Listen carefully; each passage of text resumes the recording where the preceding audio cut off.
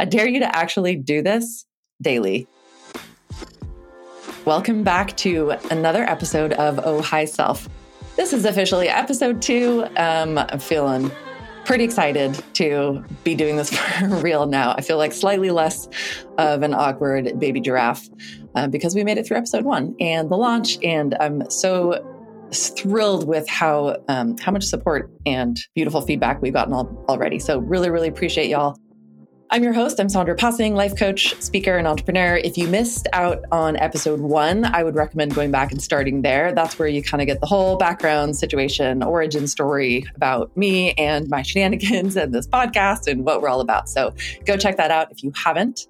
But in short, we're all about personal development and lifestyle design up in here. That means that we're delivering practical wisdom to all of you modern humans out there. That's kind of our jam. In short, my mission is to help you create an extraordinary life that you absolutely love. I'm actually really stoked about today. We're going to be going into a daily practice that I more or less force my clients to do with me and that I've been doing for a long time. And it's the reason I'm such a proponent of this practice is that it really, truly can pretty much change your life. No big deal. So I'm going to break that down for you today. I'm going to share what it's all about, where it came from, how to do it. And then at the end, of course, I'm going to give you some homework if you want to really integrate and implement what we're talking about here today. Okay, so what is this practice?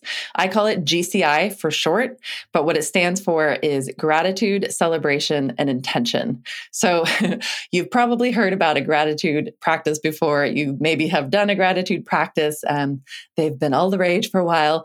Lots of people do gratitude practices in a lot of different ways. And I want to give so many shout outs to many different teachers and guides who've been, singing the praises of gratitude from the tops of many mountains for a long time. So please know I'm taking basically zero credit for any of this. I'm just sharing the way that I've been doing it in particular with my clients for a long time because it has been working really, really well for me and really well for them too. So gratitude, celebration, and intention. I want to talk a little bit about each of these things from some different perspectives. A note on the second piece. So celebration, I've been calling it celebration for short, but it's also, you can think about it as brags, if that word resonates more, or you can think about it as things that you're proud of. Okay, so where did this come from? Gratitude, couldn't tell you where it originally came from because I think it came from so many different places, so many different teachers. I'm not going to go into the science of it because that's not my lane. I'm sure I'll have some much more of the sciencey expert people on here who can talk about what is actually happening in your brain chemistry when you practice gratitude. What are some of the benefits? But just know that it's so many things. It's things like improving your sleep and helping you foster more hope and reducing stress and helping you emotionally regulate. And the list goes on and on and on. But anyway, gratitude, real good. Some shout outs for the brags situation, the celebration / brags. Calling it brags, that is probably very much a coaching industry way of doing it. Some shout outs for me specifically when it comes to my own adoption of this practice. One of my bigger teachers in that arena was Mama Gina, Regina Thomas Hauser. I'm sure we'll talk more about her later here. I would love to have her on this podcast. So if anybody knows her, feel free to make a connection. I've seen her live. She's amazing. But she brings that into a lot of her communities.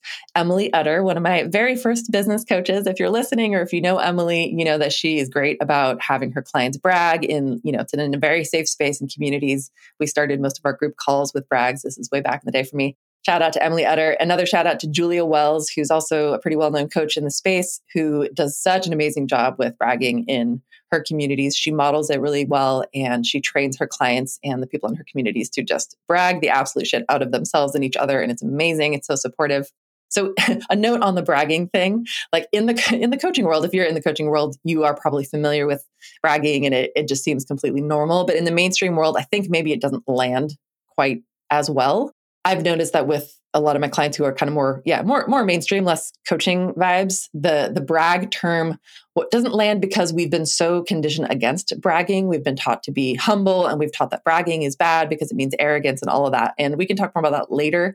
But I basically started framing it as celebration and celebrating instead, because I didn't want people to get turned off by the concept of bragging, even though the essence of it is so great. So I've been calling it celebrations, but it can be a brag, and it can be, what are you proud of? And it doesn't have to be, what are you proud of about yourself? It could be, what are you proud of about somebody else?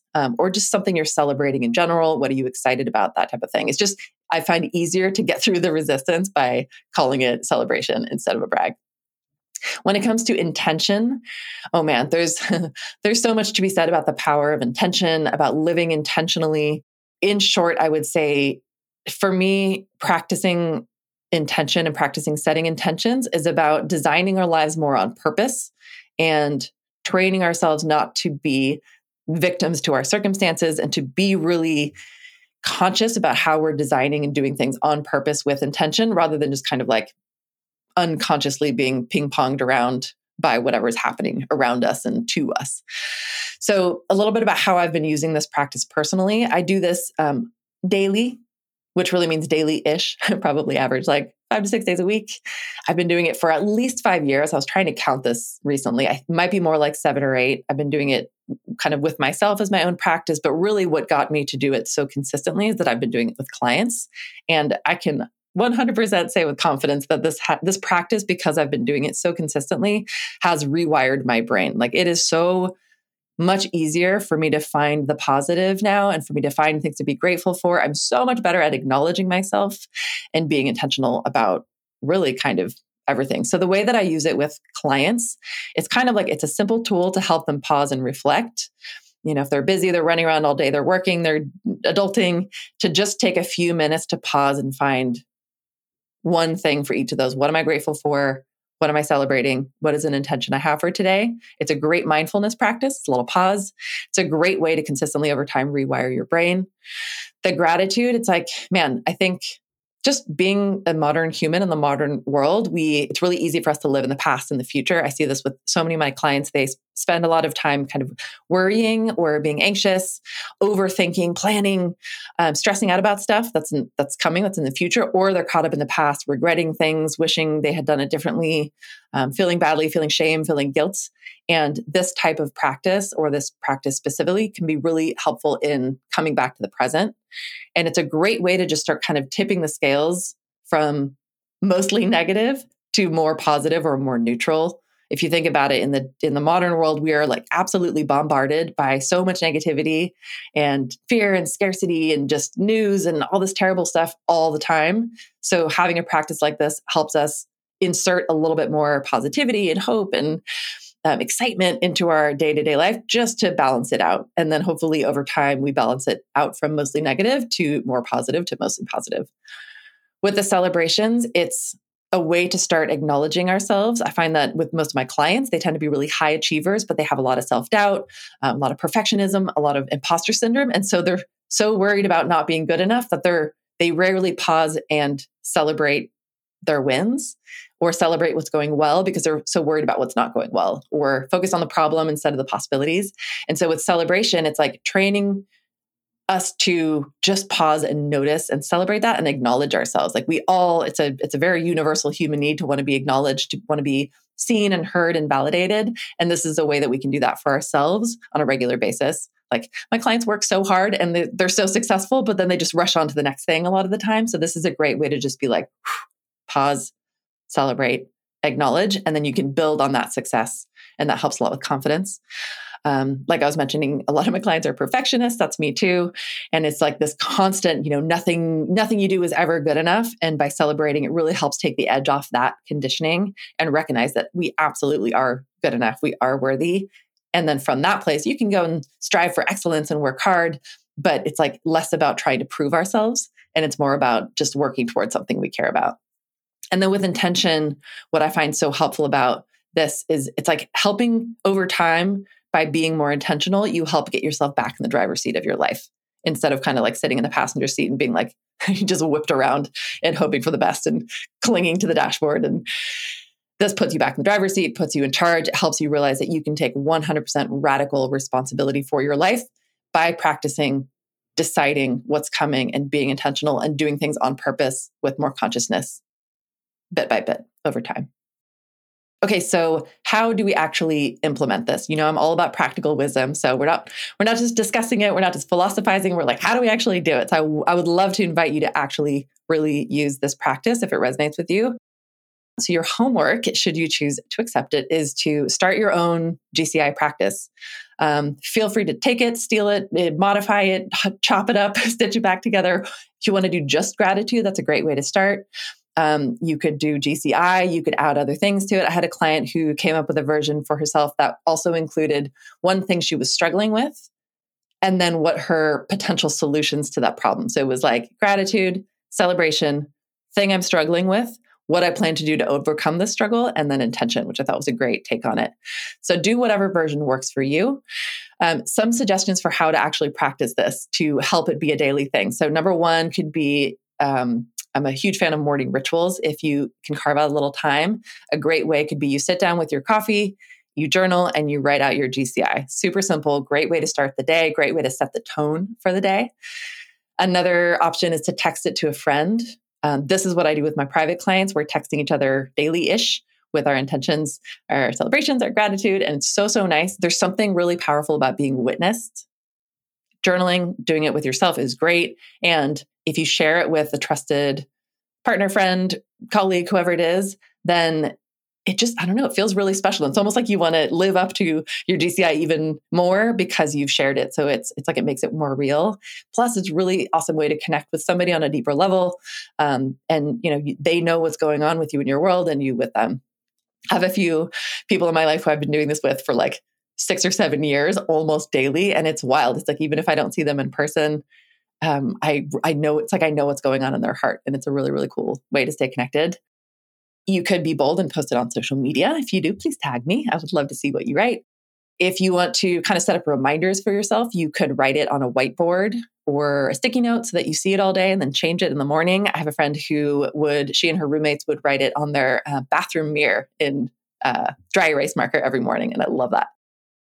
Another way is you could put it in like a little reminder into your phone or something that pops up at a certain time of the day so that you're reminded to sit down and do it in whatever way it works for you. Probably my favorite version is to text it to a friend because, again, it's just like the witnessing and the connection opportunity there is really special.